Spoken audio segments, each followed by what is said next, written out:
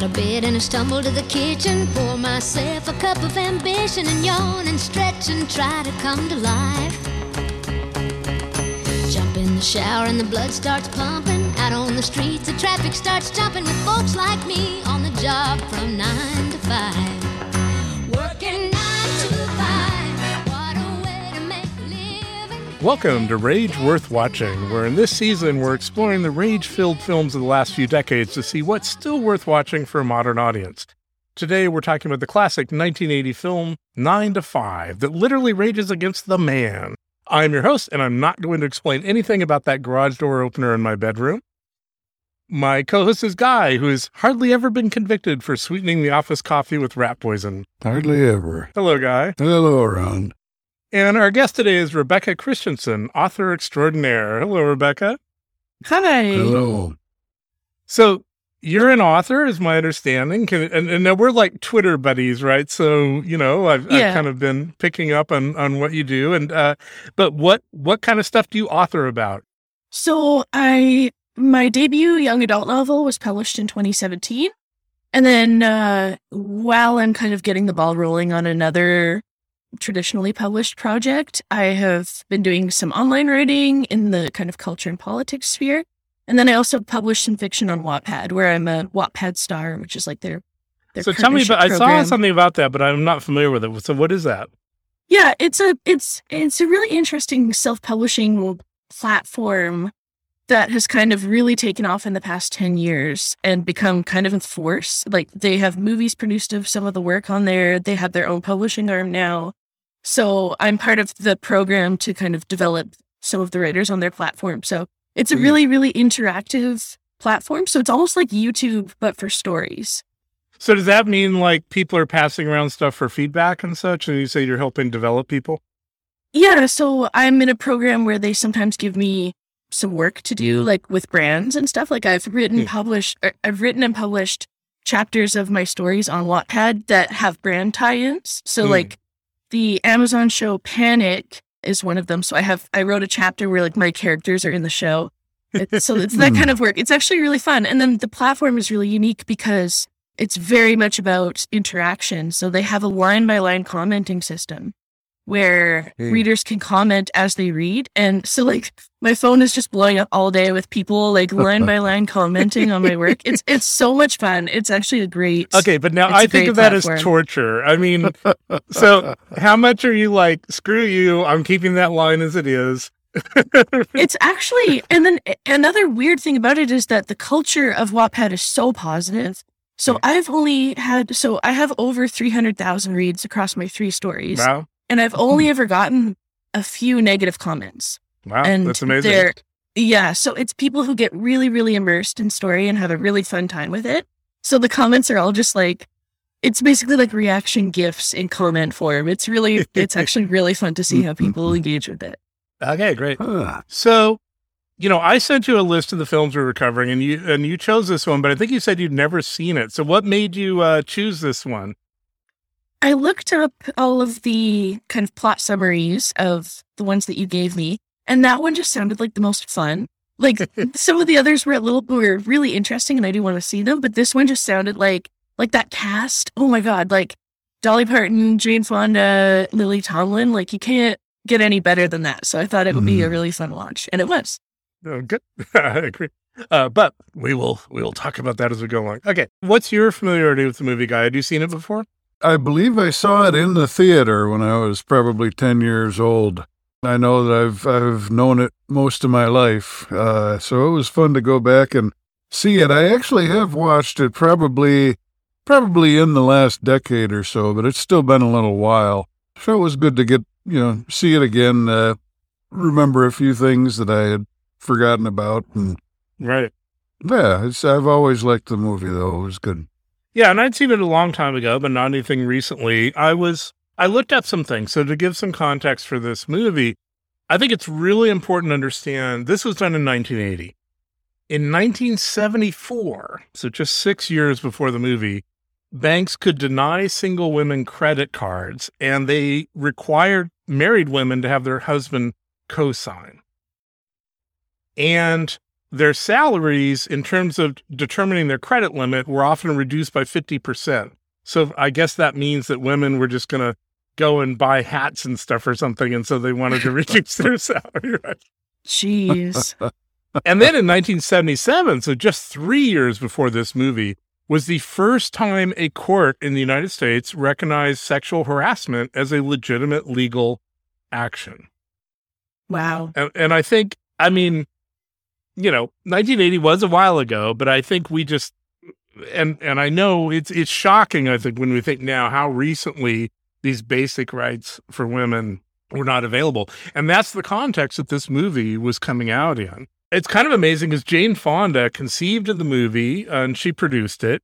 And it's sort of funny also because she plays this very innocent character in this, but I don't know if you're familiar, Rebecca. She had done like Barbarella, where she was this very sexy science fiction, star with breasts and all this. So it's really funny to see her in this office comedy as the naive woman. And she had just seen Lily Tomlin's one-woman show in person called The Search for Signs of Intelligent Life in the Universe, and she realized she wanted her in the movie. And I have to say, I had the fortune decades ago in San Francisco of seeing that show actually several times. So the first time I saw it, it was practically life-changing. It's one of the best live performances of anything that I've ever seen, and I still remember it. And they eventually did a kind of movie of it, and I mean, it's worth watching to get a sense of it, but it's nothing at all like seeing it in person. It was amazing because Lily Tomlin would play dozens of characters. She was the only person on stage. She would play dozens of characters, and it was just incredible. So, I have a strong connection to that. And then after seeing the show, Jane Fonda said she was driving home and she heard Dolly Parton singing a song on the radio, and she was like, these are the three people we need, right? So she totally put this whole thing together. So now is when Guy and I retreat to the company lunchroom and open a box of stale donuts and watch the movie on the crappy projector that they use for the sexual harassment training films. And then we'll come back to discuss it with you, Rebecca.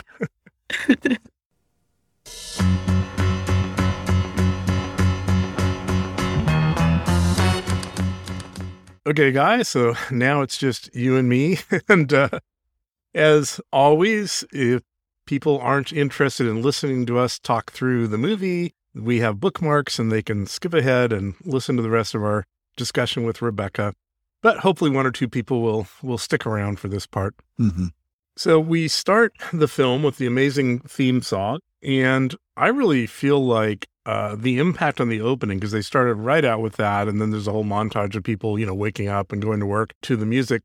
And it reminds me of how the Ghostbusters theme propelled that movie, right? It just is really tied in. Although they don't really repeat this throughout the movie. They do kind of reference it in the soundtrack, but they don't have it played several times the way the Ghostbusters theme was.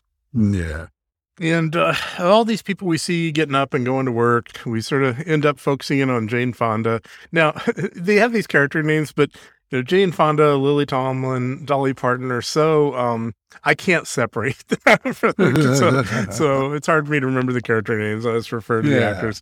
So Jane Fonda's the new girl, and she is trying to find the office building, clearly trying to get to work on time for her first day. She's dressed in this bright blue outfit with an old-fashioned hat, and she really stands out from everyone else. And I think the idea here is that, as we'll discover, she is newly divorced, and this is probably the first real job she's had to have. Mm-hmm. And I think that her idea of how to dress for the office is just, they intentionally chose some things that didn't quite fit your typical office, right? Yeah. Yeah, it looks like an Easter hat. Yeah, the whole thing. Yeah, Easter egg is the way they put her whole costume. That's good. And so now we see Lily Tomlin complaining to a manager that she's getting stuck with the new girl. And we get a little exposition about how, well, she's divorced and she needs help. And Tomlin's like, well, I'm a widow and I've got 4 kids. And, it would have been easier if I could have just divorced him and all that. So we're just getting this little data dump here. And then Fonda shows up and Lily Tomlin... they get in the elevator and Lily Tomlin's telling her, who's on which floor. And she says that above their floor is the president and the chairman of the board. And she's been here for 12 years and she's never seen the chairman, which might just mean that he's Chekhov's chairman. And now we have something really odd, and I assume this is just for the script. It's hard to imagine it actually happening.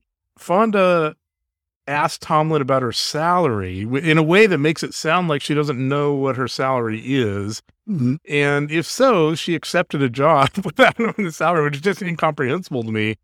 Well, I'll tell you what, my first job, when I became a programmer for the real estate company, that's the very thing I did. The manager of the department called me up and talked to me on the phone, and I was very curious about the salary, but at the moment I was on the phone, I didn't even think to ask about it. It was just like, oh, yeah, okay.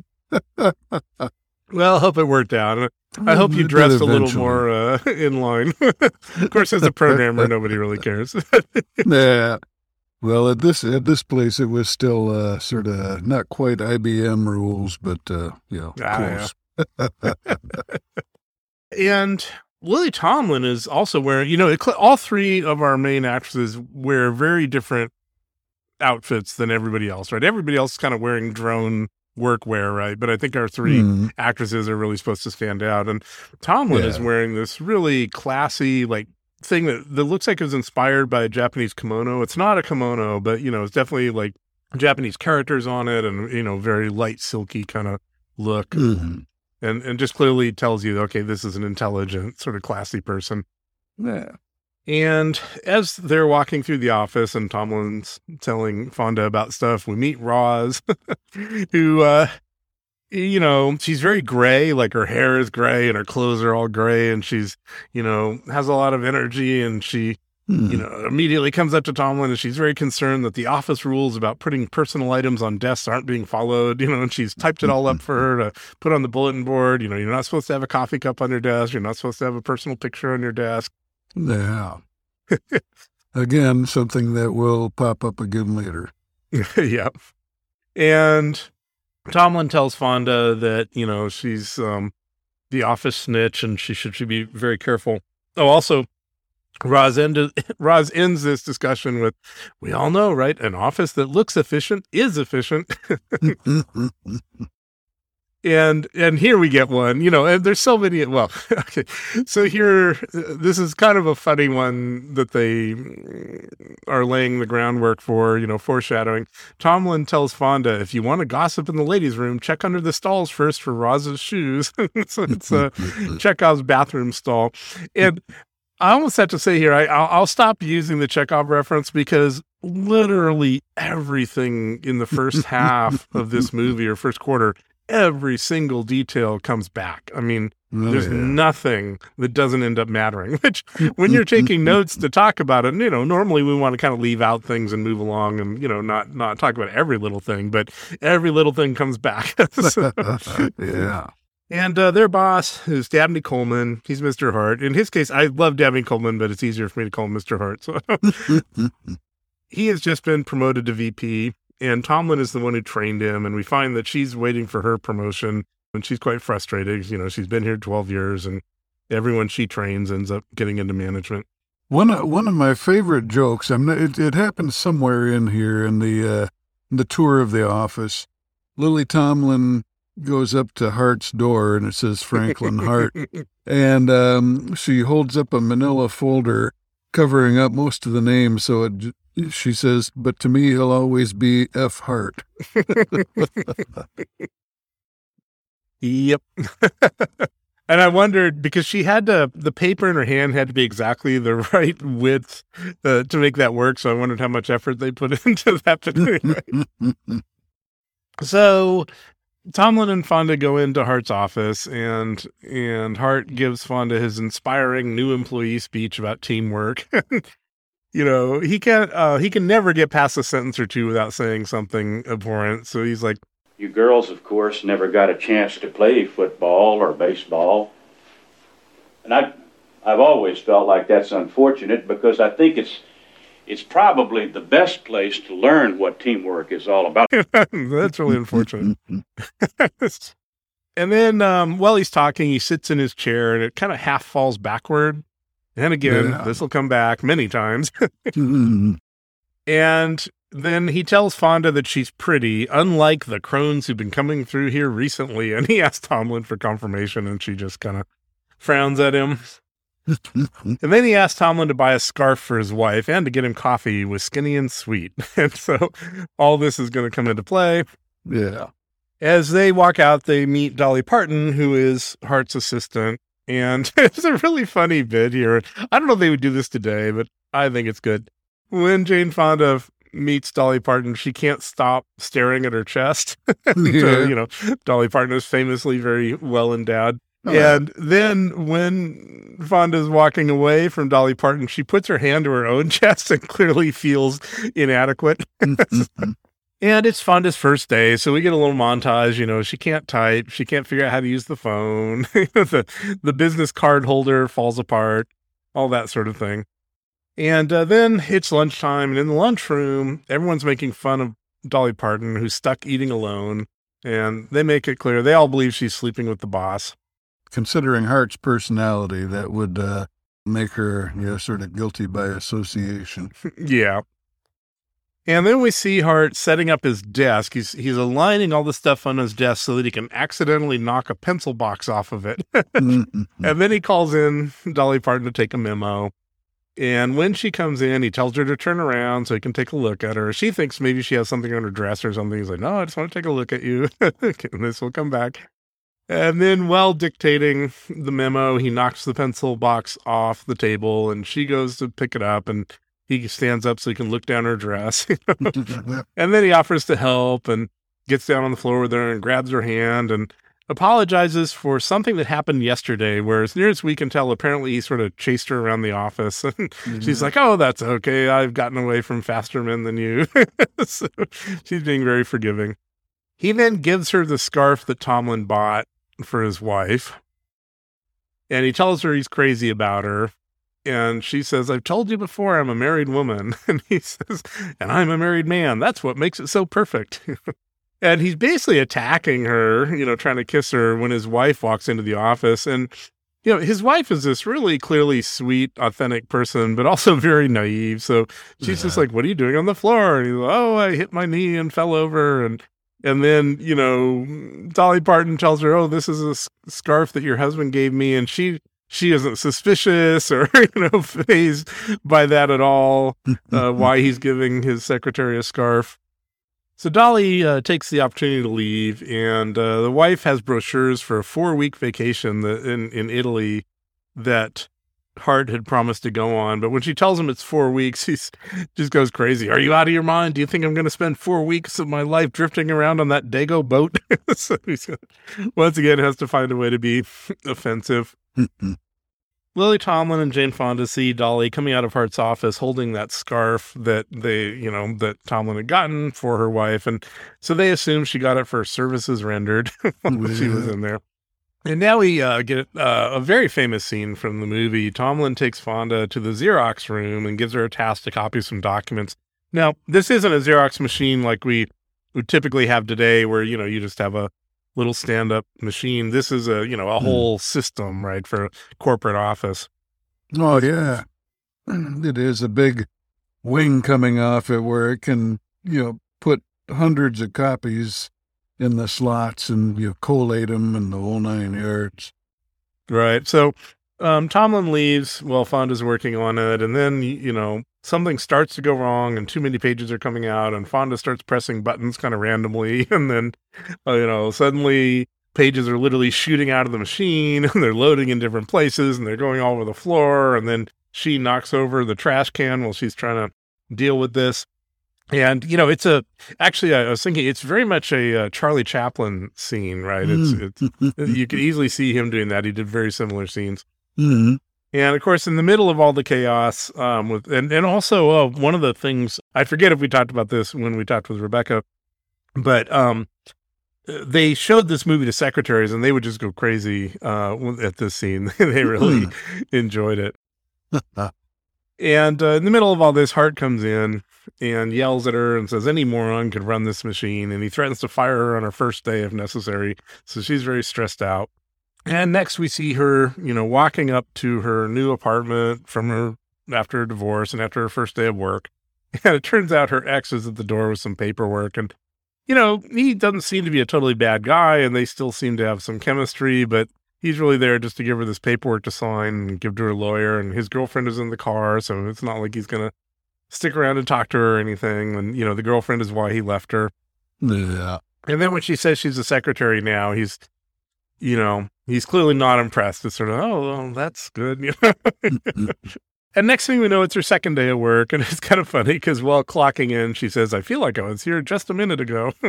And as she's getting set up, they have this locker room in the kitchen. And there's a woman, Margaret, who we saw earlier, we didn't mention. And she's starting out her day by swigging some, who knows what from a flask. And she looks at Fonda and says, medicinal purposes. And then Dolly Parton runs into Fonda and invites her to lunch. And especially for being the new person, Fonda is just really rude. She brushes her off, basically says she's never going to have time for lunch. She needs to be learning the office. Clearly just, and then we see immediately that night at home that she's talking to her husband. And she's confused that, she tries to be really nice to everyone and they all treat her badly and won't talk to her and she doesn't know what's going on. Yeah, she hasn't yet realized that everybody thinks she's sleeping with her. Yep.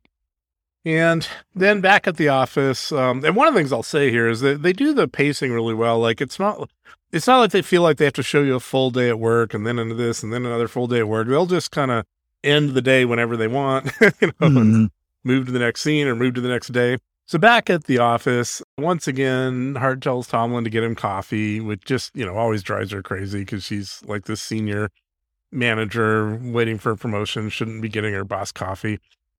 And he wants it with the Skinny and Sweet. So we see her using that. And Skinny and Sweet comes in this very yellow box. Yeah, it's about the size of a small cereal box. Yeah. And we see now that Jane Fonda is handling the copy machine like a pro, so she's learning quickly. And then at lunch, she's hanging out with the other girls who, won't let Dolly sit at their table. So she's sort of joining the clique already. Tomlin gives Hart the coffee, and then she wants to know if he's reviewed her report from last month on how color coding the accounts would save them a bunch of money. It seems like he doesn't remember it. He tells her it needs work, and he'll have to get back to her on it. And then sometimes we don't really know how much time has passed, but literally the next scene, Tomlin is at the elevator with Roz, and Hart and his boss come up, and his boss is raving about this report that Hart gave him about color coding and how they're going to change it to that now, and Hart is brilliant. And of course, Tomlin's pretty pissed off about this.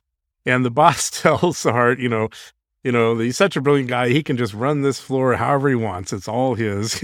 So things just getting worse. And then, again, we switch to home at Tomlin's home, and she's wrestling with the garage door opener. And yes, that will become relevant later. Yep. Well, she's complaining about Hart to her son, and her son responds by promising to roll her a joint. One of the things we see here, both with what she's wearing, because now she's wearing very plain kind of chores clothes, right? Not something fancy like the kimono-like thing we saw before. And also she's very practical working on the garage door opener. So, there's very much she's the divorced, or not, in this case, she's the widowed mom who has to make everything work. Yeah. When her son offers her the joint, at first she doesn't sound too enthusiastic, but finally she says to put it in her purse. Yep. And that'll also factor in later. And now we're back in the office, and Hart is telling her that he gave another manager, Bob, the promotion she's been waiting for. And of course, not only did she train Hart, but she trained Bob. And he's like, well, Bob does have a college degree and a family to support. So she just flies off the handle. And then he tells her clients would rather deal with men when it comes to figures. Mm-hmm. And while they're arguing, he sits and the chair kind of falls again. And he calls in Dolly. And Tomlin is giving him this kind of, I am woman speech, right? Hear me roar. Don't you ever refer to me as your girl again. What in God's name are you talking about? Dorley, what are we going to do about this chair? I'll tell you what I'm talking about. I'm no girl. I'm a woman. Do you hear me? I'm not your wife or your mother or even your mistress. What? I am your employee, and as such, I expect to be treated equally, with a little dignity and a little respect. And she points to Dolly, and this is clearly news to Dolly. She has no idea people think this, and she gets really upset. And she wants to know who said this, and Tomlin tells her, well, Hart has told everyone that they're having an affair. And Tomlin then storms out to go get drunk. And now Dolly is super angry at Hart, and she chases him around the room while yelling at him. And eventually she pushes him into a chair and says she has a gun in her purse and she can turn him from a rooster to a hen in one shot. I'm also thinking on all this, boy, would things be different today, because even, regards to everything else, you just can't go threatening to shoot your boss. Anyway, she then leaves and decides she needs to get a drink. So we have a little theme going on here that'll play into things. And Roz then comes in and tells Hart that she overheard a woman in the bathroom discussing salaries with someone else and speculating on Hart and Roz's salaries. And Hart, who's, pretty upset about having just been threatened to be turned into a rooster, or actually turned into a hen, he says, "Fire the bitch." And then, we see a woman packing up her desk, and she tells Jane Fonda it's okay. She needed to spend more time with her kid anyway, and they wouldn't let her work part-time. And then Fonda leaves to find Tomlin at the bar because she wants to tell her what's happening, feels it's outrageous. And so, as it turns out, our three heroes are now together in the bar. And they're grousing about what to do. They can't figure out what they can do because they all need their jobs. And Jane Fonda's like, well, what if we just all get together and complain? Now, if this were Twitter days, they could do that, as we've seen recently, but that's another story. While they're talking about what to do, Tomlin finds the joint from her son in her purse, and she's like, I know what to do. Let's have an old-fashioned, ladies' pot party. And Dolly's husband is out, so she invites him to her house so they can smoke it in private. And they're all, both Dolly and Jane Fonda say that marijuana doesn't really do anything for them. So, of course, the next shot at Dolly's house, and all three of them are very high/stoned. But I'm not quite sure how this works with one joint, and they're only a little bit of the way through it. Apparently very powerful stuff. Yeah. Although if they are being, if they're conserving materials, then they can hold their breath for a while. That'll extend. And also something I've heard, and I don't know if it's a general truism, but I know it's said that at least some people, the first time they try pot, it doesn't have much of an effect on them. That doesn't apply to everybody, but there are some people who it doesn't really kick in until a later time when they try it. So. Right. Well, that, I had like once or twice when I was a teenager, and that was my experience. Yeah, it didn't do anything for me, and haven't tried again. Now we get another famous scene here because they're all stoned, and people have said they could have only pulled off these performances by actually being high because they do it so well. But, the actors said, no, you got to be joking. You can't act, if you were that high. So apparently it was just some kind of lettuce, they were smoking. Dolly is talking about threatening Hart with her gun, and they ask her about the gun, and she says she's only fired it once. And then I don't think I noticed until this last watching where I was taking my notes. She literally describes exactly the scenario that kicks off Thelma and Louise, which is, she says, we were in this parking lot and these guys were hassling us and wouldn't leave us alone. And I, pulled out my purse with the gun in it. And then she actually shoots through the purse and they run off. So she didn't at least kill anyone, but it's just kind of funny that it's the same scenario. And they all start talking about what they'd like to do to Hart, and it starts feeding into what's coming up. And again, just another really famous, I think really great part of the movie is all three of them, we see their fantasy of what they would do. And we start with Jane Fonda, and she has this image of, the office workers, and they're holding, shotguns and torches, and they're being led by tracking dogs, and it's like nighttime, and there's smoke in the office, and they're hunting Hart, and he's hiding among the desks. And it's interesting that each one of the fantasies has a different color scheme. Like Fonda, the color saturation is turned down to almost nothing, so it's like a black and white movie. Yeah. And then Dolly's is more sepia toned, and then Violet's will be very, Lily Tomlin's will be very, very vivid and colorful. Yeah. Yep.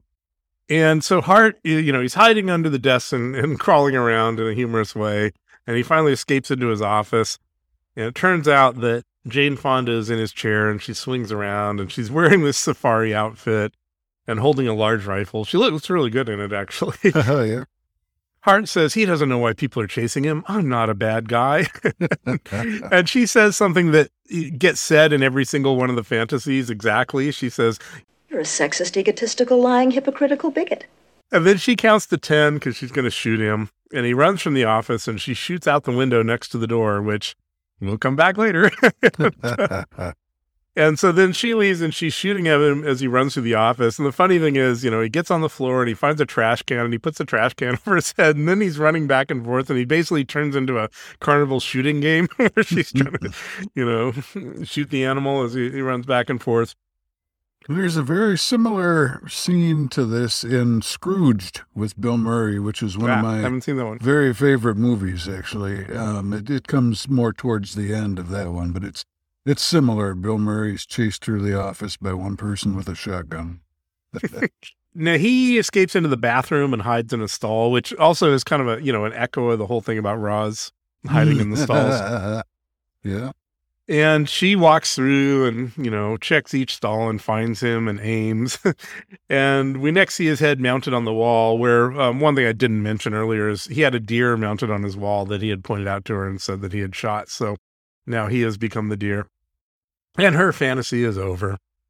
And then we go to Dolly's fantasy, and she's in the West on a horse, riding up to the office. And she goes into her office and calls in Hart, who in this case is a meek assistant.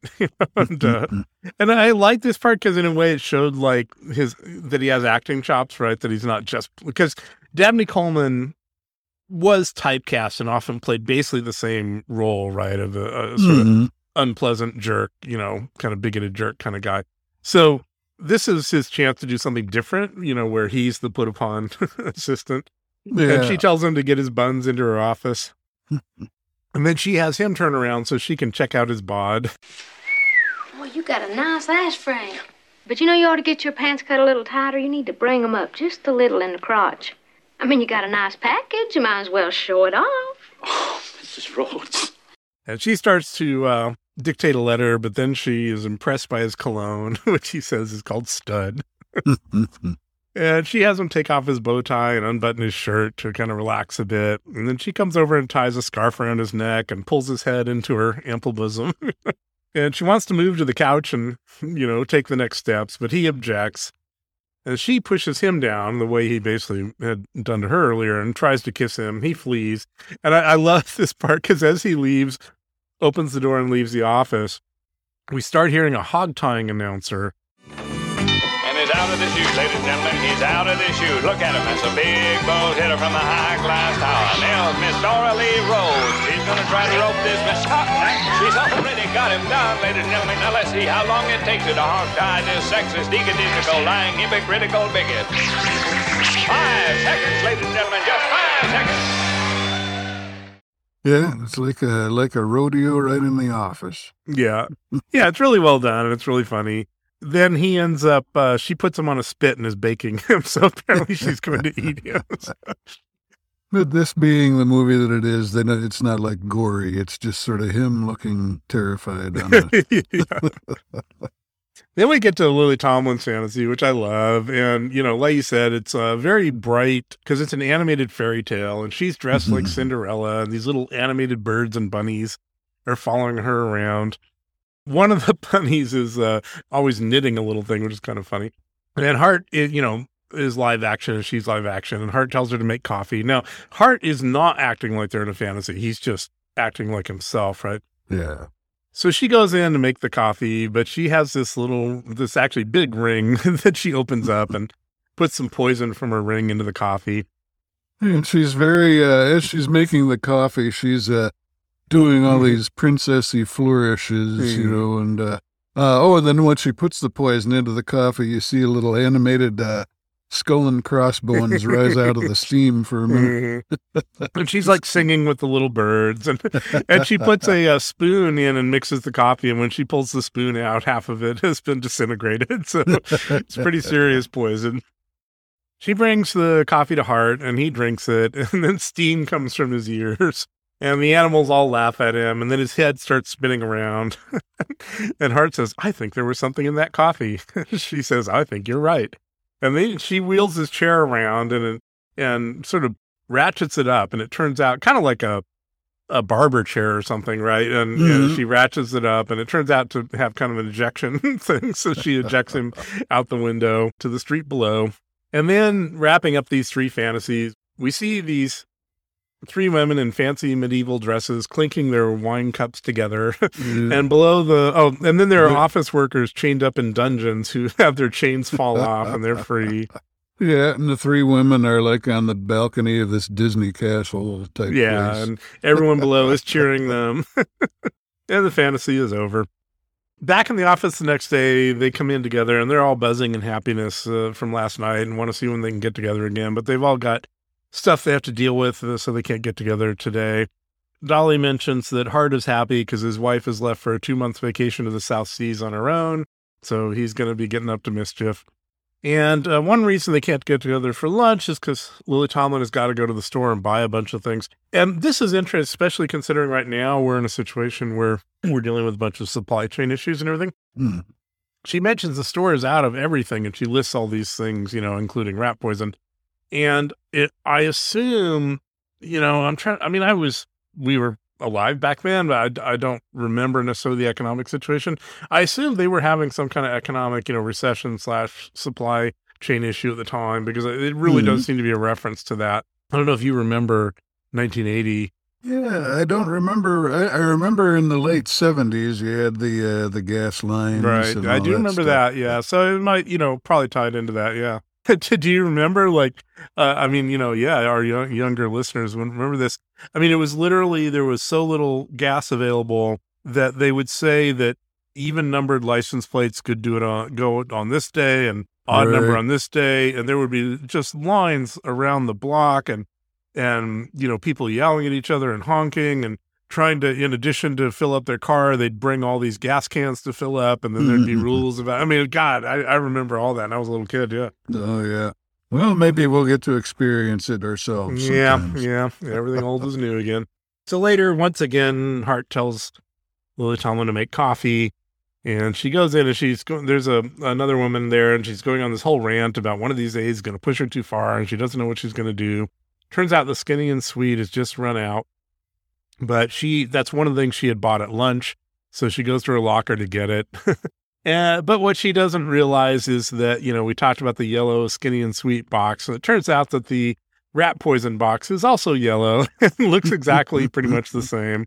Although as we see, once she, pours it into the coffee and leaves, we see instead of Skinny and Sweet, it's called Rideau Rat. So she delivers the coffee to Hart. And he's mad at someone on the phone. He's yelling. And then he puts it down for a moment to tell her that the next time anyone comes to her about Ajax Warehouse, that she needs to bring it directly to him. So Tomlin leaves the office in a huff because she's just annoyed about, once again having to get his coffee. And Hart grabs the coffee, but before he can drink it, the chair totally collapses backwards and he falls and hits his head. And in the process, he yells for Dolly Parton. She comes in and finds him passed out. And he's taken away in an ambulance, and Dolly's riding in the front of the ambulance. Meanwhile, Lily Tomlin's been out of the office, so she comes back in, and Jane Fonda tells her that, she missed everything, that Hart was taken unconscious to the hospital. And so they decide they should go to the hospital and see what's up. And Tomlin goes into the kitchen locker area to get her stuff, and then she comes out in shock, holding the rat poison box. So she realizes she must have poisoned Hart. She rushes into his office, and Roz is there on her knees cleaning up. And I think the whole position of her was intended to be, again, kind of humiliating. And Tomlin wants to know, where's the coffee cup? Where's the coffee cup? And Roz says, well, it was found empty next to his head. So Tomlin freaks out. And she goes and tells Fonda what she's done, and they rush to the hospital to tell him to pump his stomach. At the hospital, we see them wheeling Hart into an emergency room. And as soon as the doctor starts examining him, he wakes up and he says he just hit his head and he's fine. But the doctor wants to take x-rays. And Hart's like, I'm not falling for you're going to charge me all sorts of bills. I just hit my head. I'm not doing any of that. He insists on leaving. And then to help him out, a man in cardiac arrest is wheeled into the room and the doctor has to attend to him immediately. So Hart just walks out. And then we see Tomlin driving crazy. And a theme in the movie is that she's a really bad driver, especially under stress. I would say that in some circumstances she's good. Like she does this perfect 180-degree reverse. But then again, other times not. Yeah, so other times good. not so much. There's actually a little Easter egg that I only noticed because of watching the behind-the-scenes materials, which is earlier when she was working on the garage door opener with her son. You look out the window behind her, her mother is there with her other kids, and her mother has a neck brace on. Oh. And that was Lily Tomlin's idea to try. It doesn't work at all, but the idea was to sort of plant this idea that she's a bad driver and she had somehow gotten her mother into an accident. But it's like, you don't notice it. You don't notice it. You don't know it's her mother. You don't notice she's wearing a thing, and you wouldn't realize that it's because of her driving. So I think for all the really, really great, clever things in this script, that one didn't quite work. Yeah. But once you know about it, it's cute. Yeah, So that's true. So she screeches into the hospital parking lot, and one of the things I noticed in these is not all. I'm sure some of the driving, like the one you mentioned, they had to have had a stunt driver, but a lot of this is her. You can see her doing it, and then we see Hart leaving the ER room, and outside the ER room is a detective and a cop hanging around. And it turns out that they have to keep track of that guy who was in cardiac arrest. He was their only witness. He was about to testify, and all of a sudden, something happened to him, and here he is. And then Hart is gone. Tomlin and Fonda come in, and they find Dolly, and they explain to her what happened. And then Tomlin sees the police outside the ER room, and the doctor comes out and tells the police that the patient is dead, probably some kind of poison. And, Tomlin collapses.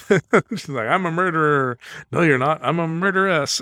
And, she says it was an accident, but Dolly points out that just last night she was fantasizing about poisoning him.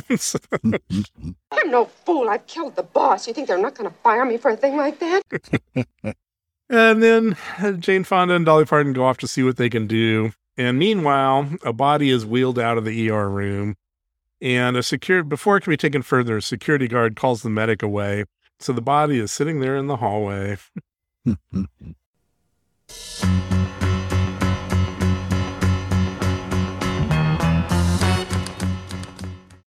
A big crowd comes in the main entrance. They're all talking loudly. I think maybe they're supposed to be Italians, which could be a reference to Hart's earlier Dago remark. Yep.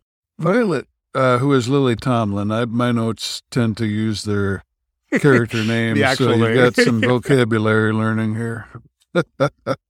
Lily Tomlin uses the distraction with suspenseful music playing in the background to grab the gurney that she assumes has Hart on it. Mm-hmm. So she wheels it down the halls, and she gets close to an exit door, but a couple doctors come in through the exit door, so she ducks into a laundry closet. And when she comes out, she's got a doctor's uniform on. Yeah, and just, a comment here. I mean, up to now, she is the sort of senior manager, responsible, smart, tasteful person, and now she's the one who just goes crazy. Yeah. So then through that same exit door, a policeman comes in with a hospital worker, and they stand at the exit door talking to each other. So Violet decides to take a different route. She wheels the gurney around and looks for a different exit. And she runs into a candy striper who asks her where the coffee shop is. And Violet's trying to give her the brush off, and she says she's new here, but this candy striper is kind of chatty. But eventually she notices the badge on the white lab coat type thing that Violet's wearing. And she says, "Oh, you're a doctor. I didn't see your badge. Sorry." So Violet says, "I'm a doctor," kind of surprised. And she says, "So why the hell am I talking to you? Piss off." Which I also love because this is just this weird little thing where she gets a little bit of power in this moment, and all of a sudden, not unlike Hart, she's treating, an underling badly. But yeah, one thing that's not surprising once you hear it in the background stuff is that the candy striper is Florence Henderson's daughter. Oh, no kidding. And if you think she has these bright orange hair standing out, and it's like, you hear that, and you're like, oh, okay, yeah, that makes sense. Violet continues pushing her gurney around, and we see Dora Lee and Judy talking. Dora Lee is Dolly Parton, and Judy is Jane Fonda. So they all, Dora Lee and Judy, they both have the same initials as their actresses, so that's handy.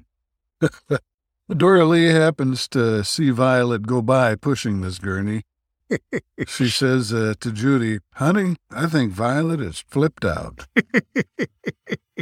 Violet gets out to her car and loads the body into the trunk. The other two rush out of the hospital and get in. And this is where Violet does that 180-degree reverse, backs out of the parking space and whirls the car around right up to the entry door of the hospital.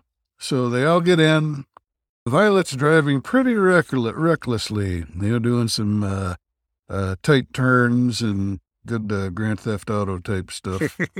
It's all unnecessary. It's not like anyone's following them, but yeah, it's just dealing with the pressure and all that, and that too will be called back later.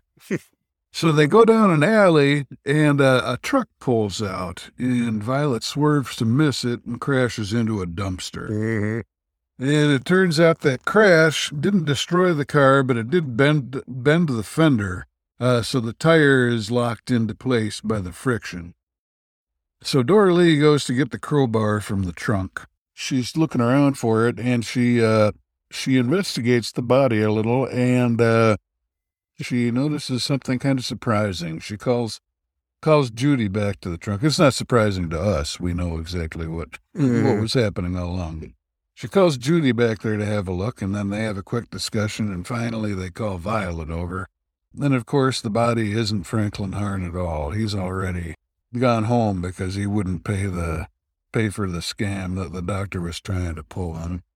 So Judy takes charge, and this is kind of interesting because up to this point she hasn't been much of a take charge person. She says they'll fix the fender and take the body back. Dora Lee and Violet start arguing with each other, and finally Judy just tells them to shut up, and it works. So the plan is to grab a wheelchair when they get back to the hospital and load the body into it and leave it somewhere in the hospital. But on the way back, a motorcycle cop, pulls them over. It turns out that their taillight is blinking. He thinks there might be a short in the trunk. Well, they don't want him looking in the trunk. He offers to check it out and see if he can fix it. But Violet, still in her doctor's uniform, This is a time-honored gag. She says, "This woman's sick," and cop says, "Which woman?" And both Dora Lee and Judy say, "I am." She is. Yeah, it's a oldie but a goodie. And then Dora Lee says, "I thought it was skinny and sweet." So that did, she was able to use their recent knowledge to get out of a jam. Because the cop offers an escort to the hospital, but Violet won't hear any of it. She says, "Forget it, Mac, we can't wait." She blows off. So the next scene skips over some stuff we didn't really need to see. We see Dora Lee and Judy emerging from the hospital and getting back into the car. And then we cut to the restroom in the hospital, where a housekeeper finds a body in the wheelchair, and she says to one of her co-workers, "We got another stiff in the John." Apparently, this is not a completely uncommon occurrence. Well, one of the stories that I've heard that, residents always go through and stuff is that they'll be wheeling a body or have it in the elevator or whatever, and all of a sudden the body will sit up, right? Because there's certain things that under rigor mortis that will happen, and so everybody gets their freak out moment. Yeah, that would be a surprise. So the next day, back at work, all three women are shocked when Franklin returns. Mm. And then Violet and Judy react especially dramatically. I think they drop some papers and so forth. So then we see them in the restroom. They're speculating about what happened, and they checked under the stalls, they say, but we get a glimpse of Roz sitting in one of the stalls with her feet up. So if she's doing that, it doesn't help much. check underneath. What I love about this is that she's taking her notes on the toilet paper, so she's scrolling the toilet paper out while she's sort of scrawling on it. I'm not, especially toilet paper in an office like that. I don't know how you would write on it without it being torn apart. But, Yeah, actually, some toilet paper, some of the cheap stuff is actually, it probably would hold up to a pen. Yeah, but that's a good point. It also, can be a little more paper-like sometimes, yeah. Yeah, it's like trying to wipe with typing paper or something. All depends on which kind of cheap toilet paper you have to deal with. As always, this is a podcast that investigates all the details. So Roz and Franklin discuss her notes. He thinks they might have just been putting her on, but she doesn't think so. And Dora Lee, Violet, and Judy are about to go to Charlie's for a drink, but Franklin calls Dora Lee into his office. And he tells a big lie here. He says when they pumped his stomach yesterday, they found traces of strychnine. Of course, they didn't pump his stomach. Yeah. And then Dora Lee is horrified, and she says it was all a big mistake. And so, of course, if she just kept her mouth shut, maybe she could have gotten away with it. And also, this is, time number 32. I'll say this is why you never talk to the police, because you'll say something like this. Next thing you know, you're in jail. Yeah. So he tells Dora Lee that if she comes over to his house, he'll forget the whole thing. And given some things that he's said and done, I think he's lying. I think he'd take advantage of her and then just go on and have her prosecuted. Yeah, and I will say, I mean, if it weren't for that he is really not a trustworthy person, honestly, probably not a bad deal. Like, avoid going to prison for, attempted murder, Yeah. Well, I'll leave that to the listener to decide for themselves. Yeah. It's, there's different angles you could take on it for sure. But Hart has established, and he's going to establish that he's, his word of honor doesn't mean a whole lot. So. He makes as if he's going to call the police, and Dora Lee unplugs the cord to the phone. But he notes that there's another phone just across his office. So he goes over to that, but Dora Lee hog-ties him with the cord of the second phone, which, of course, is exactly the kind of thing that she did in her fantasy. And then she gags him with the nice scarf that he had Violet buy for her. So he's hog-tied and gagged. Dora Lee calls Judy over, tells her that Hart knows.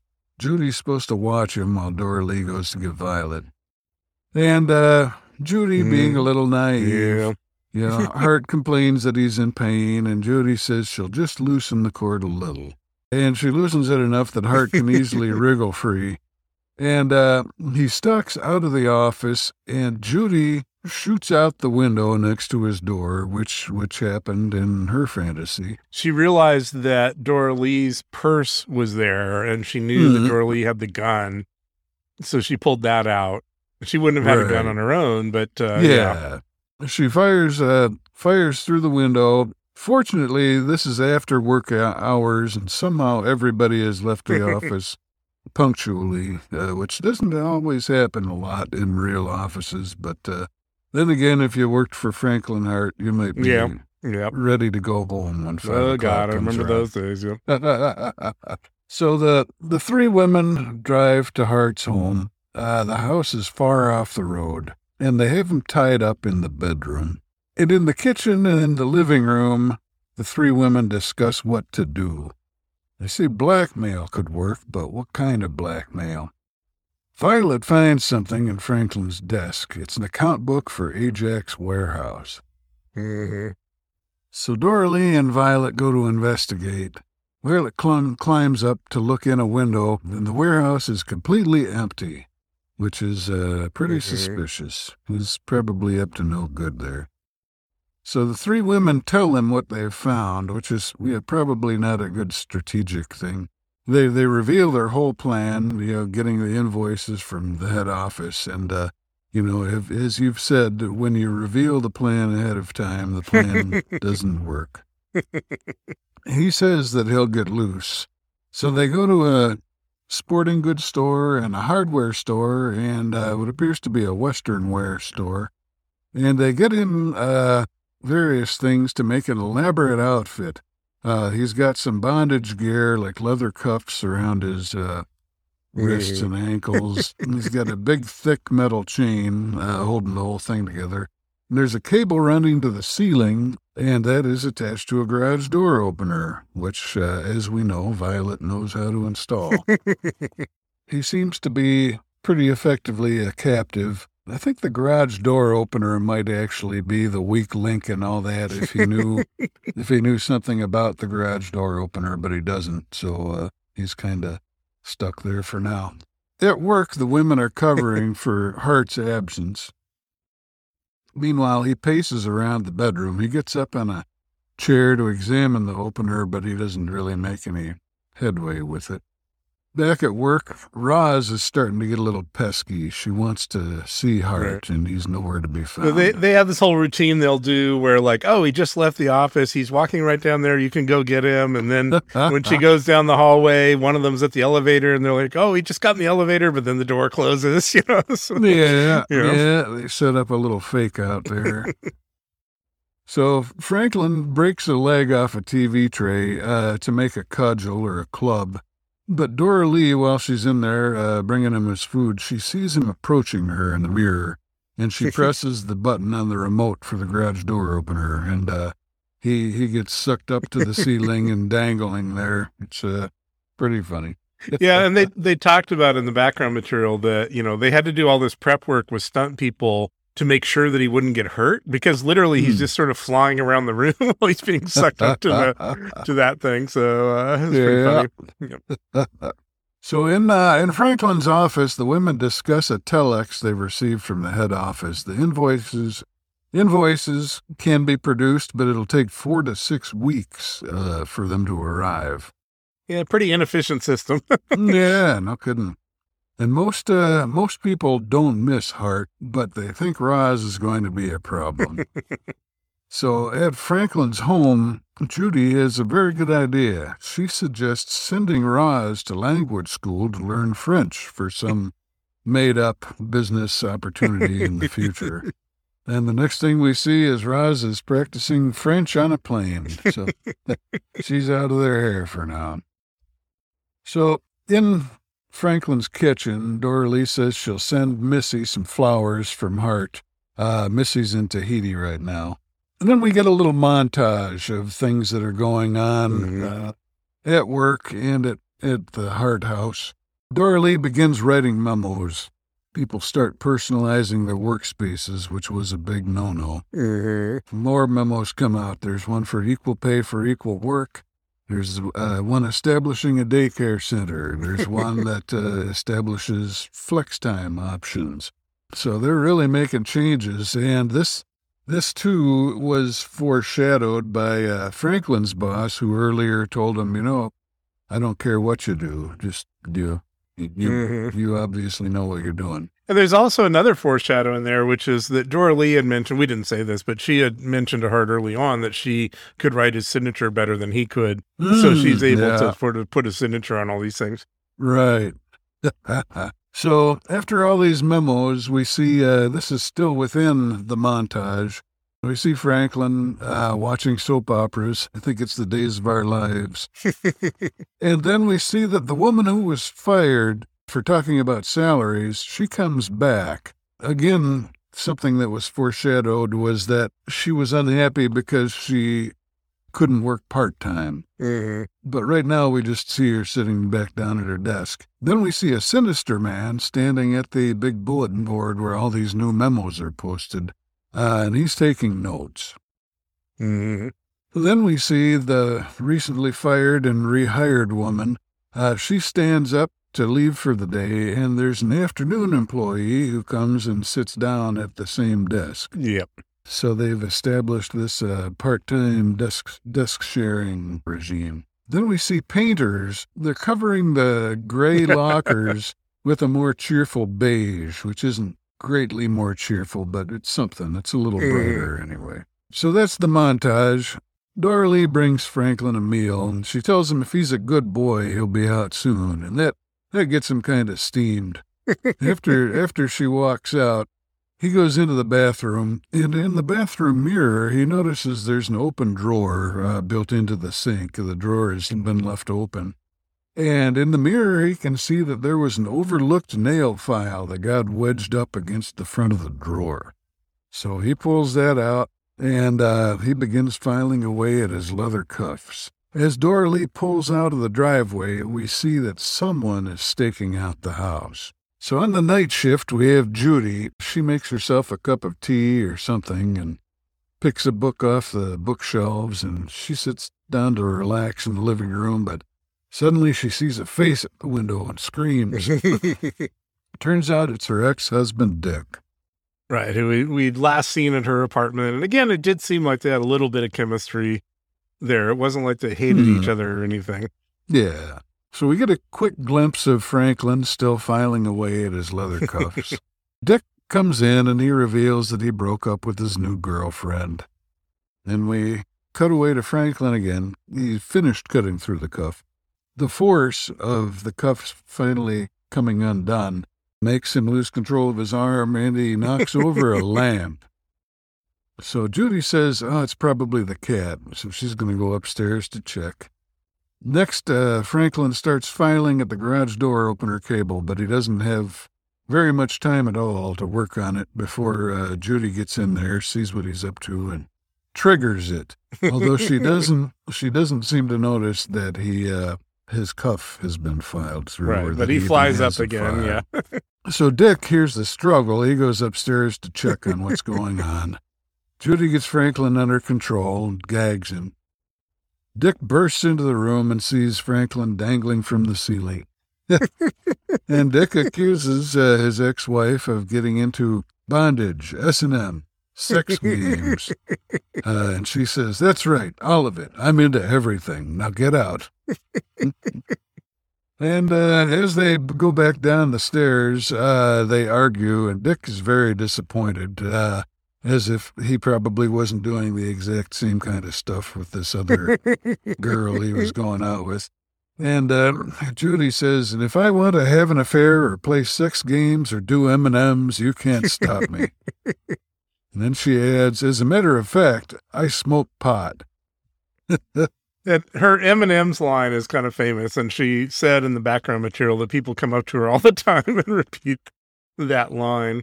And I have to say here, I mean, it's a typical guy thing, right? Like, oh, I got hot for my secretary and divorced you and went to her, but then she broke up with me. So now I just want to come back and, everything will be just the same as it was, right?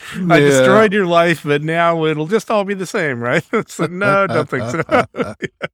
Yeah, it didn't go quite the way he was envisioning. If it hadn't been for that lamp being knocked over, it's entirely possible that eventually they might have been reconciled. She might have fallen for it, but Dick was so appalled by what he saw that put the kibosh on it all.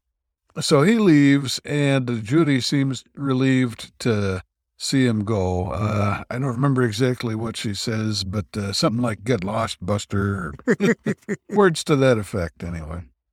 So back at work in the break room, we find out the invoices are scheduled to arrive on Friday. So a lot of time has passed, nearly 4 to 6 weeks has passed. But a taxi pulls up to Franklin's house, and it's Missy. She's back from the South Seas. She goes in. None of the other ladies are there at the moment. Missy opens the door to the bedroom, and she sees Franklin walk out of the bathroom in his gear.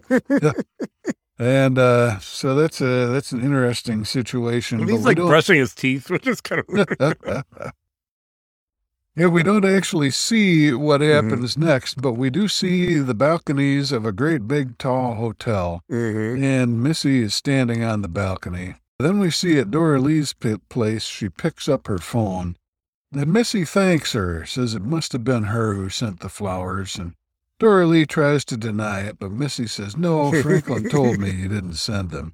Turns out Franklin sent Missy to a hotel for another week while he's trying his new exercise program. Yeah, she will buy anything.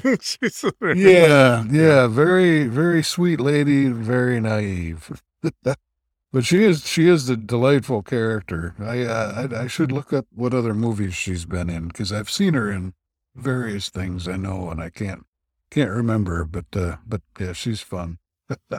So Missy is amused by the whole idea of this wacky exercise program, but Dora Lee suddenly hangs up.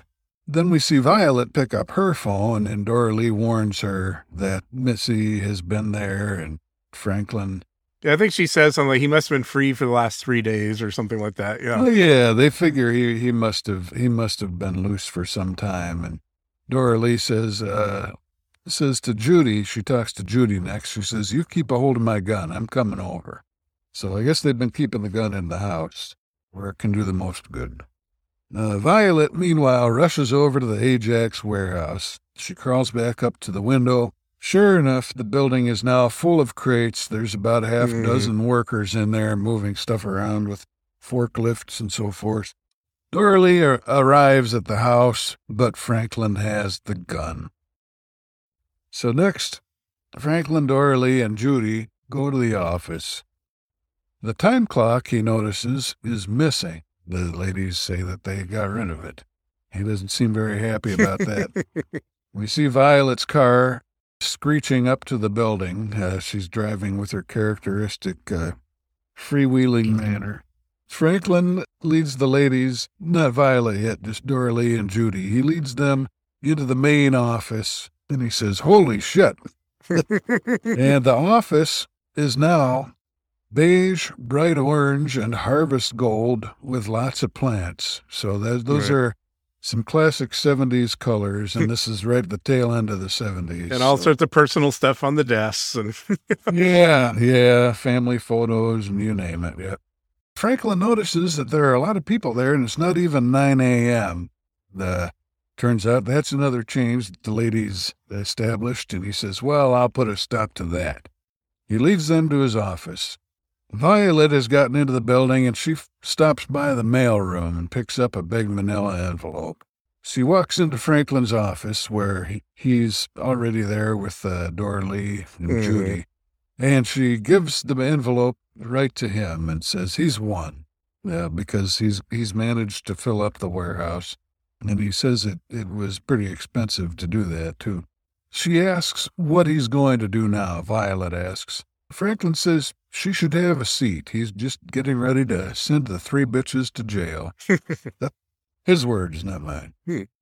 We see Hart's boss in his office. He gets an urgent call, and as he leaves his office to attend to the call, the subject matter of the call, he passes by the framed picture of the chairman of the board, Tinsworthy, and the camera lingers on it significantly. Then back in Franklin's office, he gets a call. Tinsworthy is here to meet with him. Probably, out of the various coincidences in the movie, probably the most coincidental, the timing and all. But what the heck? It's not meant to be gritty realism. Well, then, I mean, there is a plot reason, right? Like, the office has gotten so much more productive and everything that all of a sudden the chairman wants to see what's going on. Yeah. We do get it justified very shortly. Yeah. So as Franklin leaves his office, he takes the ladies with him, and he says very nervously, "Violet, you've got to stand by me," which of course she will be delighted to do. They exit his office, and Tinsworthy approaches, surrounded by 4 or 5 lackeys. He's brought Hart a bottle of champagne. He hands it over, and Tinsworthy mentions how impressed he is that the office has had a 20% rise in productivity over 6 weeks. Tinsworthy praises him for making the office livable and personal. Then he asks about the job-sharing program, and of course Franklin has no idea what that is, so he refers the question to Violet, and he introduces her to Tinsworthy. Franklin just goes along agreeing with whatever Tinsworthy says, whatever praise he gives him. He just, he'll say things like, "Well, we thought it was a good idea," that that type of thing. No compunction about taking credit for it all. Tinsworthy asks about the daycare center, and again Franklin refers the question to Violet. As they're all walking towards the daycare center, the heart has to be steered in the right direction. A woman accosts him, and Franklin doesn't recognize her. She says, "Margaret Foster." And he says, "The old lush?" Thanks to his, in quotes, his alcoholic rehab program, she's a new woman. Dora Lee says, "Doesn't she look great?" Franklin says, very irritably, he says, "Hold this." He hands her the champagne and stalks off toward the daycare center. In the center, Tinsworthy has more praise for the daycare center. He even worked on something similar back when he was in the war, he says. But in an aside to Franklin, he says, "That equal pay thing, though, that's got to go." So it's not entirely a fairy tale, I think, but, doing pretty well. Tinsworthy says, "I need a man like you, Frank." He says a new operation's taking off in Brazil, and Franklin is to go there. Yeah, one of the things we didn't mention early on is really early on in the movie, Hart says that Tinsworthy spends all his time in Brazil. So to him, of course, he's bringing this, promising guy to be close to him. So this is an honor. Oh, yeah. Yeah, it's definitely, from Tinsworthy's point of view, this is high praise indeed. So Franklin, Tinsworthy heads into the elevator, and he wants Franklin to come with him. Franklin's obviously hesitant. He conveys that a couple of times, and Tinsworthy's got an answer for him each time. As they get into the elevator, Tinsworthy makes it clear, "I ain't the kind of boy who takes no for an answer." And then the elevator doors close as Franklin mouths the word Brazil. But he's not that excited about it. In Hart's office, Judy, Violet, and Dora Lee, they open the bottle of champagne that Tinsworthy brought, and they pour it out into champagne glasses, and they toast. And as they're sipping, Roz walks in. She's wearing a black beret with the French flag tucked in it. She gets one look at the three women standing there drinking champagne, and she says, "Holy merde," which is French for holy poop. Well, no, it's English is holy, and merda is French. You know what I'm saying. Anyway, then the 9 to 5 instrumental comes up. We don't hear lyrics quite yet. And we get summaries, little title cards in the style of the end of Animal House or, dozens of other movies, sort of white text on a black background with pictures of the people they're talking about. We find out Violet was promoted to a vice president in recognition of her ability to remain calm in a crisis. Then we see a quick little clip of her wheeling the gurney through the hospital. We find out Judy married the Xerox representative. And we get the clip of the copier going haywire. We find out Dora Lee quit and became a country and western singer. We get a clip of her fantasy where she throws the lasso. And finally, we find that Franklin was abducted by Amazons and never heard from again. And we get a clip of him, and I'm not sure if this is from the actual movie. It might be something that wasn't used in the movie. But then again, I might have just forgot about it. No, it's a new one, yeah. Okay, he's trying to use the television, watch his soaps, but he means to press a button on the remote, but instead he presses the garage door opener, so he gets lifted up once again. And then the vocals come in, and we get the credits. And that's the end of the show. Okay, back to our discussion with Rebecca.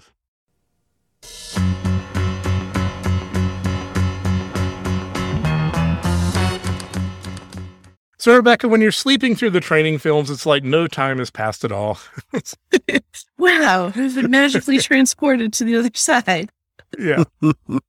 Well, so since you're new to this film, Rebecca, what was your overall reaction?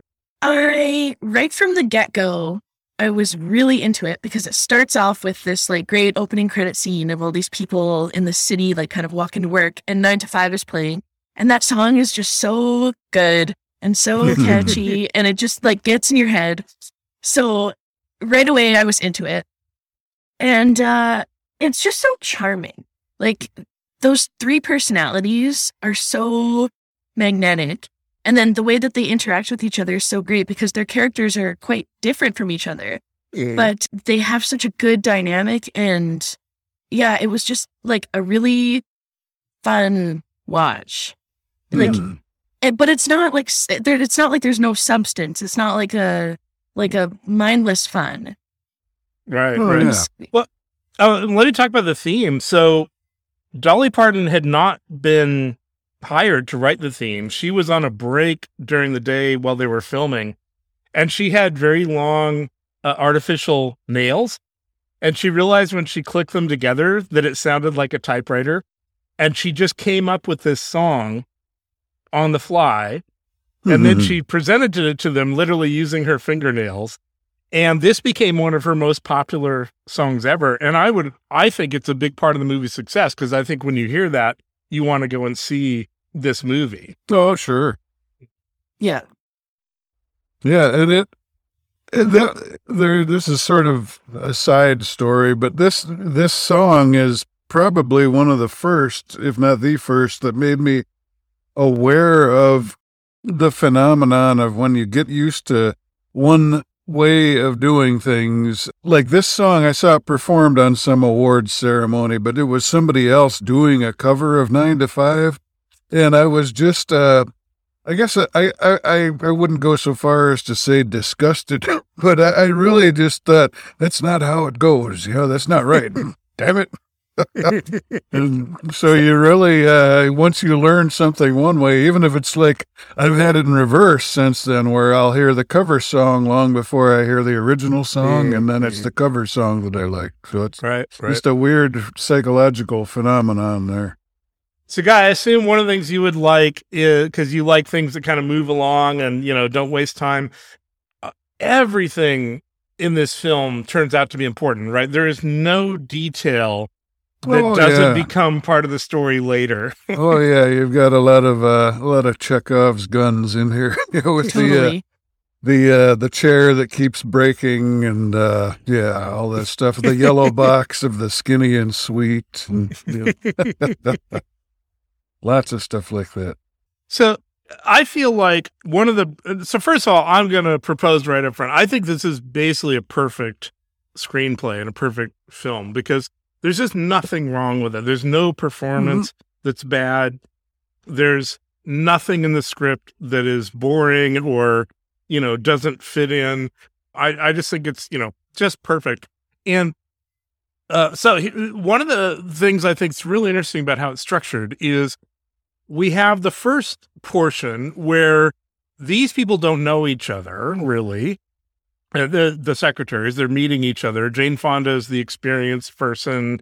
Dolly Parton is she's experienced, but no one will talk to her because they all think she's sleeping with the boss, and she's got her big breasts and everything, right? So they don't want to talk to her. And then Jane Fonda is brand new to the office, right?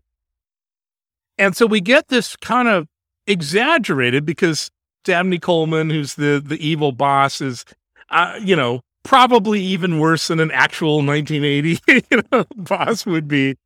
But we have for a while a relatively realistic thing about what it's like to be in a secretary in this office. And then these three women get really pissed off at their boss, and they all go down to get drunk in the bar. And then they share a doobie, a marijuana cigarette from Lily Tomlin's son. And they have these fantasies about what they'd like to do with the boss. An interesting thing here is that those fantasies were based on actual interviews they did with secretaries, where they would say, "What would you like to do to your boss?" Oh, really? That's awesome. And I think so. Wow. I think these fantasies are amazing, and I'll talk a bit more about that, why that is later. But when we ask, Rebecca, what's your favorite fantasy? I loved Dolly Parton's, because I love how, so she becomes like this cowgirl who rides in and ropes him up. And it's funny because it ties into the character, which also ties into Dolly. So it's like, it's cool how all of the fantasies are kind of consistent with the character. So it's like something that they would actually think. It's very cute. I love it.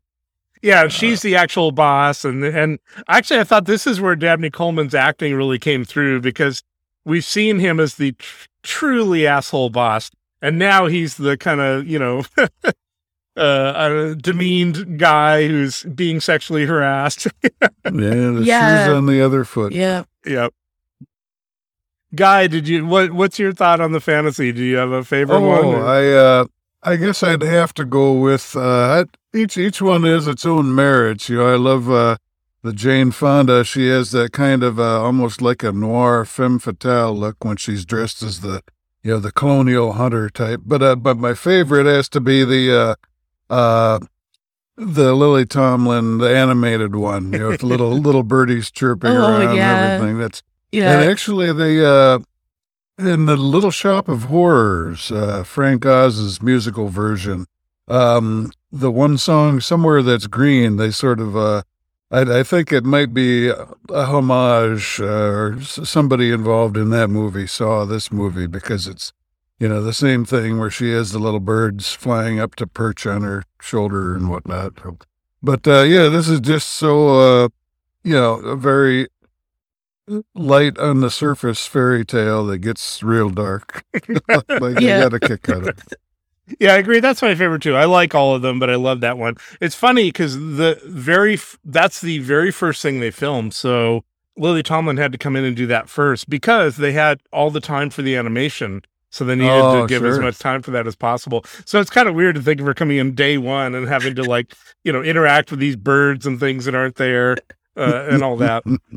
And so I was saying, I think aside from them just being fun, the reason the fantasies are so important is that we have the kind of realistic portion here, these secretaries, being abused by their boss in the office.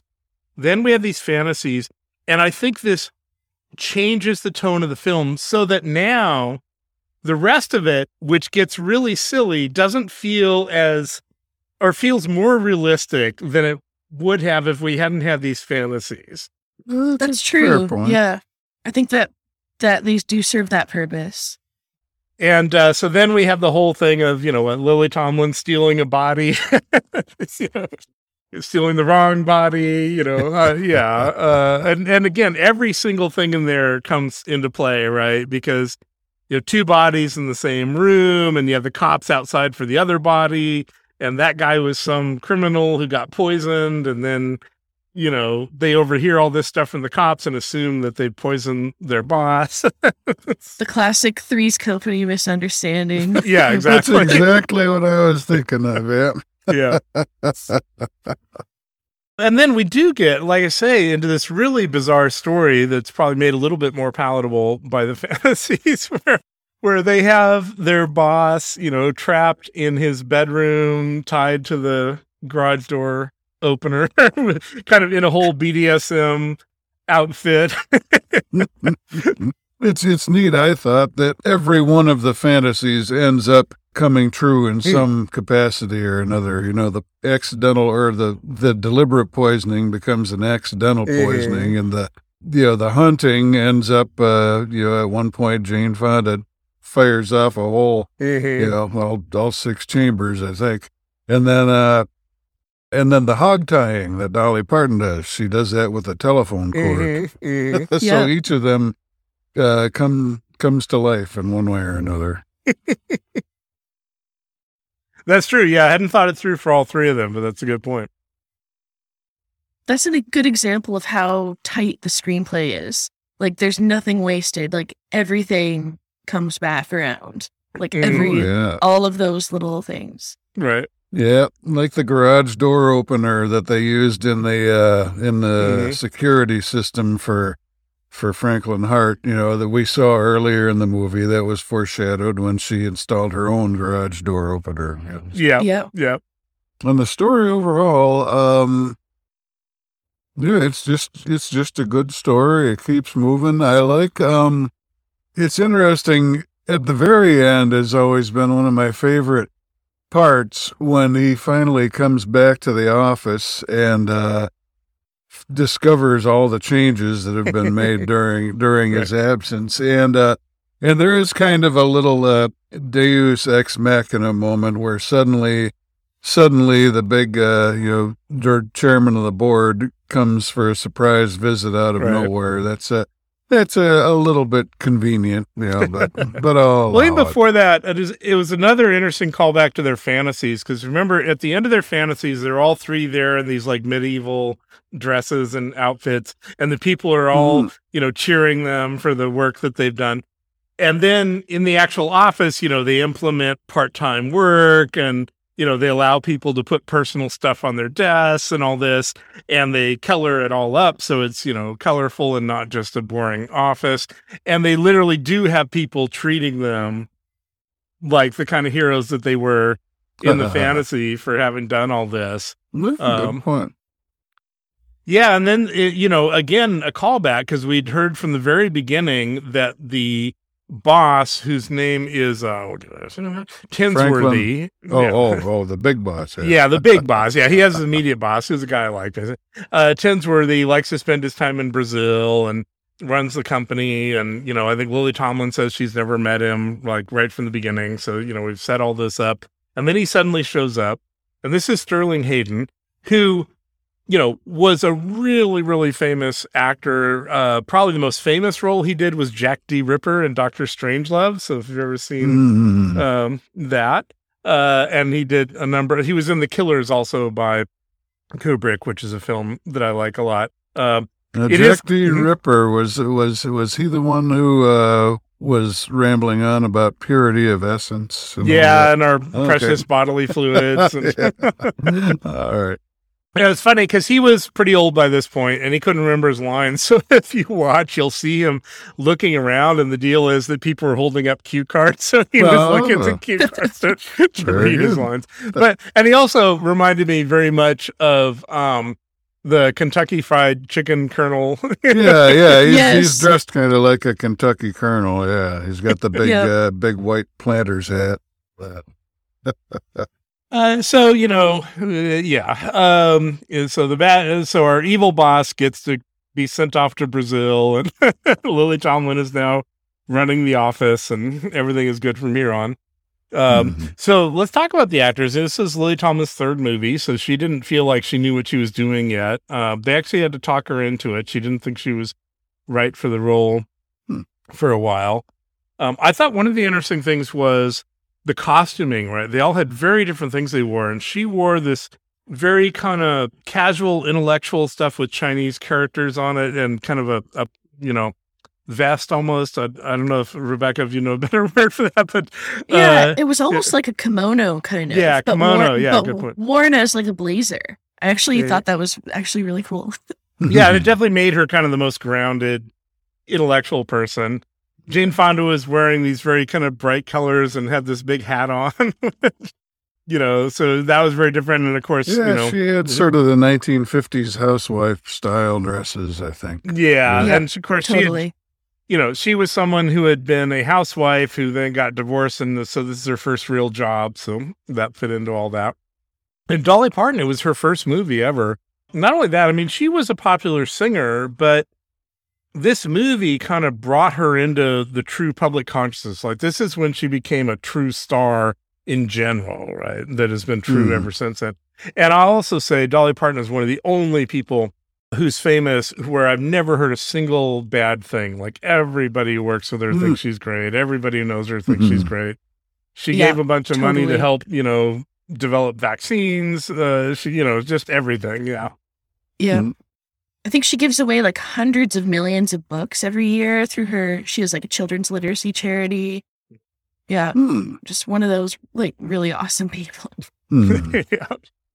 And she didn't know how a movie worked, so she assumed it was like a play, and she memorized everybody's lines in the movie because she assumed they would do it from beginning to end. Interesting with Jane Fonda, as we mentioned, I mean, she produced this whole thing, and, she had played Barbarella, but now she's playing the innocent, kind of virgin-like character. One of the things I thought was interesting, especially given Jane Fonda's background, where there's some controversial stuff she did, and, she was very, very much an activist. But in this movie, she worked hard with the director to take out anything that might be preachy, because she just wanted it to be a funny comedy that would get the point across without making speeches. And I think that's really hard to do. And I think she did a pretty good job at that, right? I mean, the movie clearly has a point of view, but they never really stop and like make a speech where you're like, okay, let's move on. Yeah. They spare you that anyway. Yeah. And I wanted to mention, we had talked about Lily Tomlin and Dolly Parton, and I wanted to mention there's at least one movie from each of them that I haven't seen either of them in a while, but I think they're probably movies that I'd still enjoy on a rewatching. Actually, one of them, All of Me, I have seen not too long ago, within the last few years. Yeah, that's a great movie. And that's a Lily Tomlin one, and that's worth checking out, in my opinion. Have you seen that, Rebecca? No, I don't think so. So that is Steve Martin and Lily Tomlin, and Lily Tomlin is about to die. She has a disease. So she works with a guru who's supposed to transfer her consciousness into her assistant. Oh. And her assistant is then going to die for her. Well, she's going to be transferred into a horse.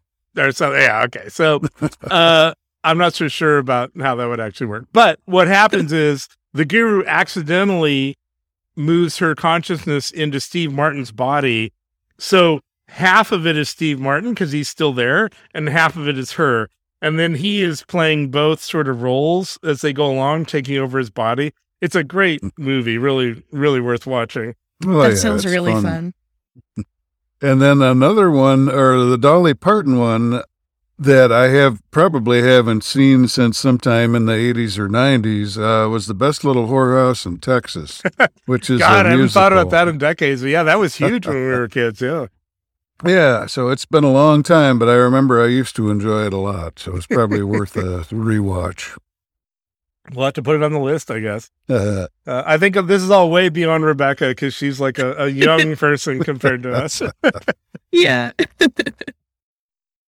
Let's see. Then there was Elizabeth Wilson, who played Roz. So she was the suck-up, spy who would literally sit in the toilet and write notes on the toilet paper. I love the writing notes on the toilet paper bit to get people in trouble. And I think she said something afterwards to Hart, like, my notes were a little fuzzy. Yeah. That was awesome. I love that. She was good. And, I think she was important. I mean, because she just really had this dedication to the boss and, and all that. It was an interesting contrast to the other women. Mm-hmm. Now, the wife was Marion Mercer, and I recognize her. I'm not sure what all I recognize her from, but I thought she did a good job. But Guy, is she a local hero? Because she was born in Akron, Ohio. Guy lives in Akron. So.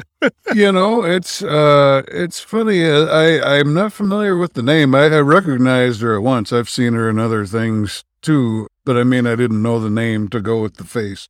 But as far as I know, there isn't like a Marion Mercer Festival or something like that. Perhaps maybe there should be, because I thought she really kind of shone in this role. She was always this cheerful, positive person, and possibly the one person on earth who could actually overlook her husband's faults. But no, I got a kick out of her character, even though she didn't get a lot of screen time. It was just a cute little character. One of the things I liked about here, and I say this a lot, is, you could easily see them giving him some like 20-year-old wife, some trophy wife. She's not. Mm-hmm. She's a mature woman. And I always enjoy it when we have actual adults in films. Oh, yeah.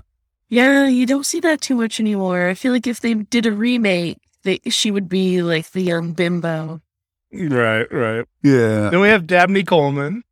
And talk about a tough role, right? I mean, he has to be the complete asshole, but also you have to like something about him. I mean, if he was just a complete jerk, then it would be much less enjoyable to watch the film. And I'm not quite sure how he accomplished that. Yeah, it's, the first time you see him, he's giving this lecture on teamwork and all that, and it's kind of a trite lecture, but at least initially you think, well, maybe this is just, maybe this is really what he believes. Almost like a I don't know if you saw the TV comedy The Office. There was a character named Michael Scott who was basically a well-intentioned guy, but just continually shooting himself in the foot. And I, when you first see him, it would be easy to think that that's who this guy is going to be. But no, he's a lot more of a deliberate jerk. Yeah, he's more evil than Michael Scott.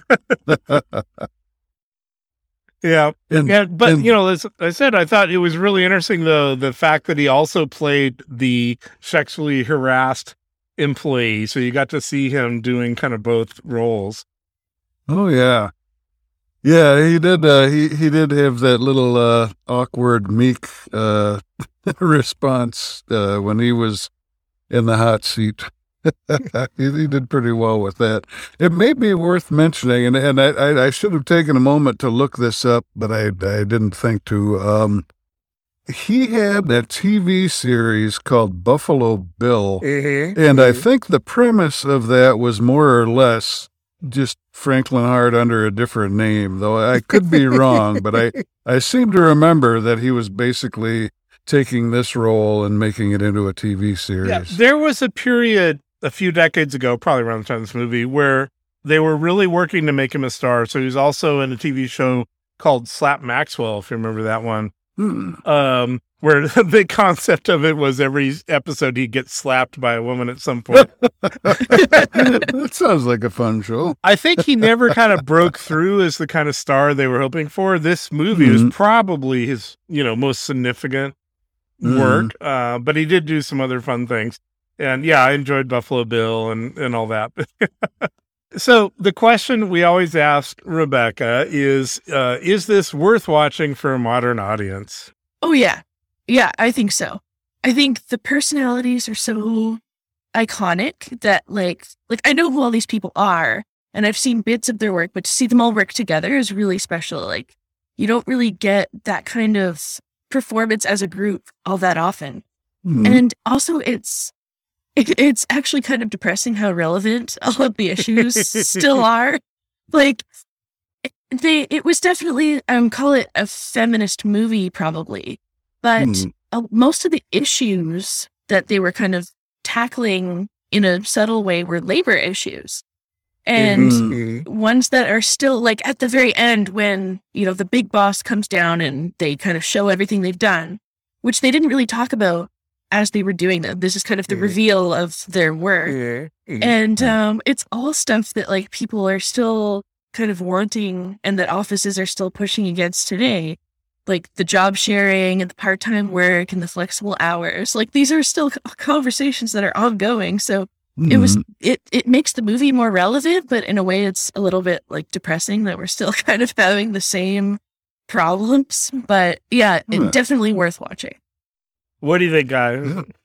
Yeah, it is. I've like I said, I've liked this movie all my life, although I found in my most recent watching, there's a lot of funny stuff in it, but there's not as much funny stuff as I remembered there being. It's like, I mean, it's still, I'm not knocking it or saying it's. Does that mean you take funny. it more seriously now, or you don't? I mean, because there's a lot of jokes, right? So. There are a lot of jokes. I think maybe it's just there aren't as many jokes that. Well, I think it's probably two things. One, I think there aren't as many jokes that really just stick me. They're really just like are top drawer in my personal book. But then also, I think some of it is that I have probably seen this movie over the years, probably at least 5 or 6 times, I'd guess. Though. Yeah, this most recent watching was the first in a while. But I think a lot of the stuff that originally made me like the movie so much, a lot of it now isn't quite as much of a surprise as it was. So it's kind of the, familiarity breeds contempt, kind of, which, is a strong way of putting it. I don't feel contempt for the movie. It's a terrific movie, but it's just, I would still say very much it's worth watching. Yeah, it was worth rewatching. So for myself, I have a weird history here because my first job was as a clerk in a hospital. So I was pretty much doing what these secretaries are doing. And I became a union organizer in response. Eventually, over the years, I was the guy running the office. I was Dabney Coleman, hopefully not quite as bad as him. But there were people who worked for me who, and I'll be honest, who, especially women who I was actively trying to help, but who believed that I was trying to set their career back. And so I've been through the whole experience, but I mentioned earlier, I really just think it's a perfect movie. There's not a single bad performance, not a single bad actor. Everything that's brought up in the movie comes into play. The jokes are funny. Even now, it's not like Guy and I, sometimes we watch like these 50, 60-year-old comedies, and it's like, they're like, oh, hey, here's a joke. And you're like, I guess that's a joke. You know? Yeah. And this is just funny. You don't have to think, oh, that's a joke, I'm supposed to laugh. Oh, yeah. Yeah. You know? I think visually it's a pretty neat film to watch, even though it's largely an office environment. So that can be challenging to make that, something that's watchable for hours. But then they do mix it up with the scenes at their homes and at the hospital and different things. But a lot of it is in the office, but I think they still managed to do a real good job of keeping it visually interesting. It's something that doesn't jump out at you, but then if it's done well, it's something that probably shouldn't just jump out at you. You should just be carried along by it. Yeah, I think a big part of that was kind of the wardrobe for the three leads specifically. Like they were Right. quite colorful. Like in the last scene, Lily Tomlin's wearing like bright orange, and it kind of works with the new colors they've incorporated into the office. But that's a good point. They did. It's funny that in that last scene when it kind of does like the pan of the office to show like how they've improved it. My boyfriend and I are laughing because like it's quite dated to our eyes now, so it still kind of looks like a crappy office. It just like shows they've got like some orange and like everything's still very gray. They've still got the fluorescent lighting. People get to have photos on their desk. Yeah, we were like, okay, like I guess that's an improvement, but Yeah, one thing that I noticed in the last scene that I don't remember ever noticing before is that when they're lined up left to right on the screen, their outfits are red, white, and blue. So maybe there's some kind of tying them into like the All-American Girls or something like that. I don't know. But then of course Roz comes in waving her little French flag, which is also red, white, and blue. So a lot of ambiguity there. Okay, so well, thank you very much, Rebecca. Where can people find you on the internet? yeah, it's I'm mostly on Twitter. Too much on Twitter. It's Yeah, I my think handle about is 500 times a day. Yeah, it's my place of residence, basically. I'm at Rebecca right now, or just my name, Rebecca Christiansen. Okay. And you're on Wattpad as well, right? Yes, same handle on Can you Wattpad spell as well. that? Yeah. Spell that for people who might want to check it out. Yeah. My name? No, Wattpad. Or Wattpad. Just like it sounds. Yeah.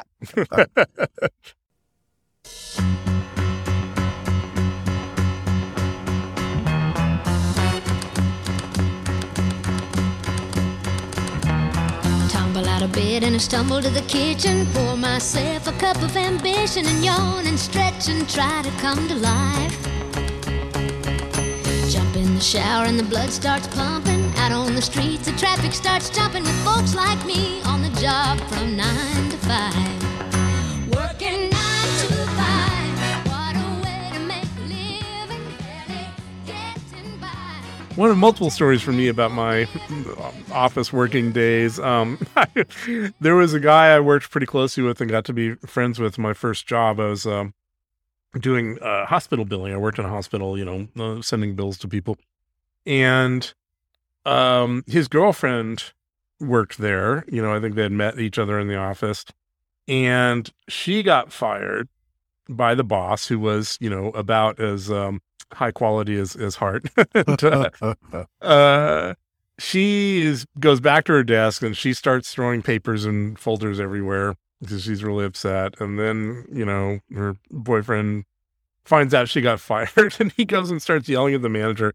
Manager goes into his office and this guy kicks a hole in the door while threatening him. Police ended up showing up and everything. So this thing of her packing up her desk and everything just kind of reminded me of that. And, oh, sure. How intense these, workplace situations can become. Oh, yeah.